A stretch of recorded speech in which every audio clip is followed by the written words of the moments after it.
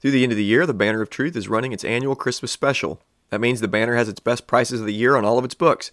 In particular, the multi-volume sets go on steep discount up to 50% off. Readers will be interested to see their new Puritan box sets and the new premium editions of the Valley of Vision, which are now available. Check them out at thebanneroftruth.org and give some gifts this year that will give some lasting spiritual help long after Christmas is over.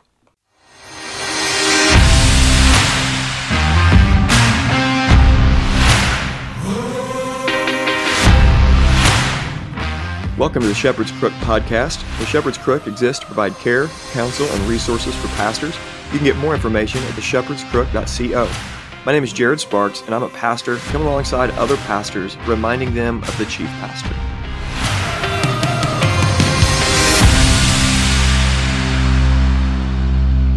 Welcome to the Shepherd's Crook podcast. This is episode 116, I believe. Yeah.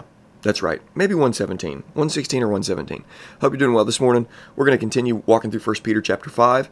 And today we're going to talk about exercising oversight, not by compulsion, but willingly, as God would have you. Let's pray. Lord, we thank you for this time. I thank you for the grace that is being able to be in pastoral ministry. What a joy it is to shepherd the people of God at Christ Church Carbondale. I thank you for our elders and their wives, and the joy it is just to be a part of this team. And I pray for everybody that's listening in. I pray that you would turn their attention to the team they get to serve with, to the people they get to serve. And I pray that they would exercise oversight, not complaining, not feeling this deep sense of compulsion or something like that, but they would look at their people and they would thank you for the joy it is to shepherd the people of God. And we just thank you for the opportunity we have. Thank you for the calling that you've given us. I just ask at this time would be helpful and encouraging to these men. God, we thank you that you called us. It's in Jesus' name we pray. Amen. All right, I hope you're doing well. Really do. It's almost Christmas. I mean, it's December. The Banner of Truth sale is going on. You heard that in the ad at the beginning of the show. I encourage you to go buy some books from them. I love the Banner. Every year I get a Christmas series. They've been kind enough to send me a bunch of J.C. Ryle stuff this year, and I'm going to be working through that in 2021. Very excited about that.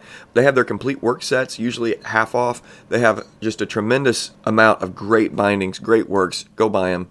Love the Banner of Truth. Two more things to tell you about, and then we'll get into talking about exercising oversight willingly. Number one, the Cookbook. The Fruitful and Fearless Cookbook is officially out. So my wife Jordan and her friend Lexi Sauve, and if you know Brian and Lexi, they're a great couple. We really love Brian and Lexi from Ogden, Utah. Great friends of ours. And Lexi and Jordan and a couple other ladies, Bree Scroggins from Evansville. Bree and her husband Mason are great friends of ours. And then Margot Voth, which is Riley Voth's wife.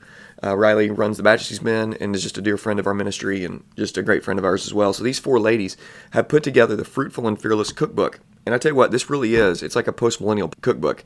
It is a legacy edition. You're going to be able to hand it down from generation to generation. It's going to have tear-proof paper and waterproof paper. It's going to come in a really nice binder. It'll lay open and flat, which is apparently really important when it comes to recipe books. Who wants to be cooking only to have your cookbook slam closed because the binding is so tight? So this book has been designed and put together by these ladies, and it's an incredible resource. You're going to want to check that out. It's $40 or $39.99, something like that. You can get that at the Fruitful and Fearless website, and I'll put that link in the show notes. Go buy this for your wives. 40 great recipes in this first edition, and then there's going to be more recipes that will come out in different seasons and as they have them, and you'll be able to modify this cookbook and make it the way you want it to be. And so your ladies are going to love this. Ladies, if you're listening in, go ahead and go over and buy that, or tell your husband, hey, this is what I want for Christmas. But it's going to be a great resource for your kitchen. You want to check that out. Secondly, the Cohort. You've been hearing me talk about the Cohort, and you've probably been seeing it on social media as well. We got a great lineup for the Cohort this year. We're going to talk about courage to stand against all enemies. In each of the 6 sessions, we'll talk about a different enemy that we're facing today, and we're going to encourage each other to stand with the Word of God, to face with our shoulders squared, looking right at the issue, face that issue, and run toward it, not run away from it, and run toward it with the Word of God, with wisdom, with grace, and with the authority of the Scriptures. I want to encourage you to be a part of the Cohort. I'm going to have some friends of mine that are going to be helping me out, and so it should be really great. It's $125, and you can follow the link on the website. There's a new landing page on the website that you can check out. Would love for you to come and be a part of that. Okay, now let's talk about 1 Peter 5. I've seen so many pastors and heard so many stories about pastors who are shepherding the flock of God, not willingly, but they feel this deep sense of compulsion, and they're doing it out of necessity, but they're not actually doing it willingly. What am I talking about? Here's what Pastor Peter has to say. Shepherd the flock of God that's among you, exercising oversight, not under compulsion, but willingly, as God would have you. Not under compulsion.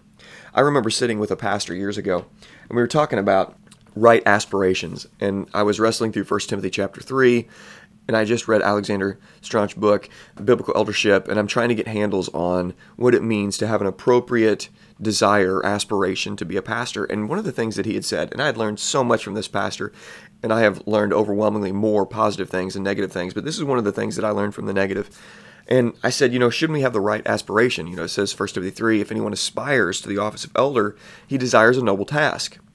And what he began to explain to me is that he doesn't believe that a man should want to be an elder. He doesn't believe that a man should want to shepherd the flock of God. But after a deep sense of calling, or a deep sense of feeling that I have to do this, and after the congregation has come and said, this is a necessity here, you should do this, we really need you, after feeling the weight of the calling, the burden of the calling, finally, the soon-to-be pastor should succumb to this need that's presented and submit to this calling. We went back and forth. I just think he was wrong. I don't think that's right. I think a pastor, even from the very beginning, upon feeling this internal call and trying to navigate what that even is, should desire to shepherd and care for God's people. And it shouldn't have to feel like they're apologizing for it.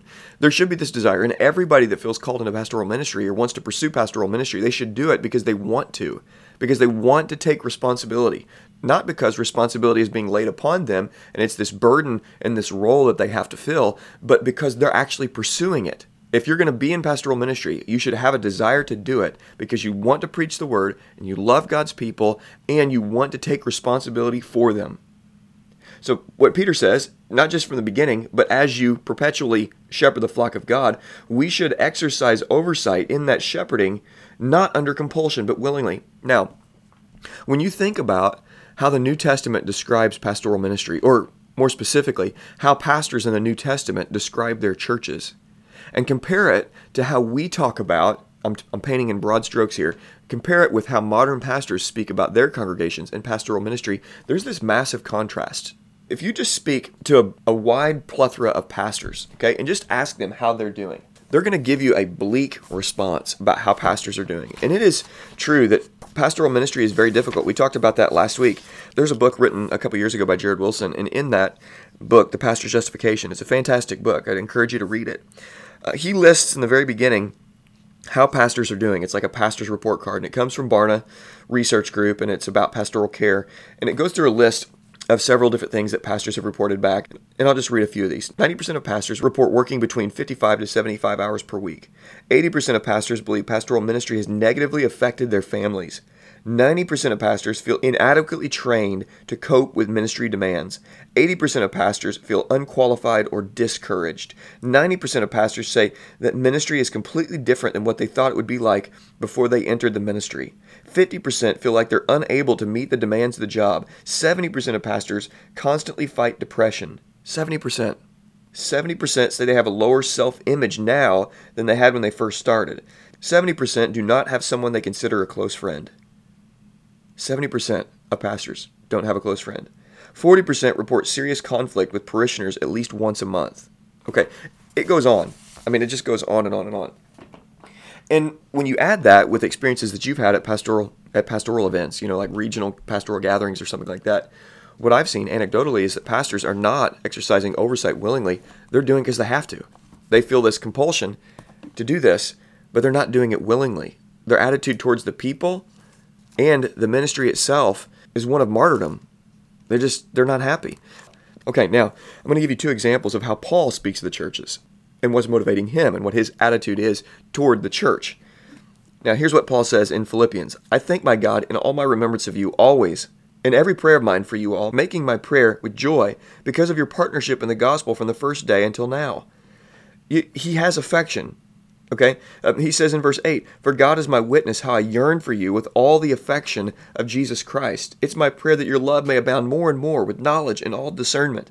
You say, well, Jared, yeah, he's talking about the church in Philippi. But listen to what he says to the church in Corinth. I give thanks to my God always for you, because of the grace of God that was given to you in Christ Jesus, that in every way You are enriched in him in all speech and knowledge, even as the testimony of Christ was confirmed among you, so that you are not lacking in any gift, as you wait for the revealing of Jesus Christ, who will sustain you to the end, guiltless in the day of our Lord Jesus. God is faithful, by whom you were called into the fellowship of his Son, Jesus Christ our Lord. When Paul speaks to these churches, he loves them. He loves them dearly. He's not shepherding out of a sense of compulsion. Neither is Peter. They're shepherding because they want to. They're exercising the oversight, the responsibility they have, and they're doing it willingly because they love the people of God and they love the calling that God has put on their life. It is not simply a burden. And Pastor, I want you to see the glory of pastoral ministry. The Bible says it's a noble calling. It is a good thing. It's a good task. We need more men to rise up to the call. We need more men like 1 Timothy 3, Titus chapter 1, 1 Peter 5 men who are going to step up and say, I'll willingly take responsibility for the church. I love them. I'll fight for them, and I'll exercise the authority that God has given me. I'll wield it well. I won't do it out of compulsion. I'll do it because I want to. I'll do it because I love them. I'll do it because I want to fight for them. I'll do it because I'm willing to protect them. I want to do this in the way that God would have me do this. And friends, we need pastors like that. We need pastors who are willing to lead the flock of God and exercise oversight, not by compulsion, but willingly. Answer that call. Thank you for listening. For more information, please visit theshepherdscrook.co. For care and counsel, please call, text, or email to set up a session. You can follow The Shepherd's Crook on Twitter, Instagram, and Facebook. And please consider sharing this episode and leaving a review on iTunes or whatever other podcast platform you use. And let me encourage you to remember Jesus Christ.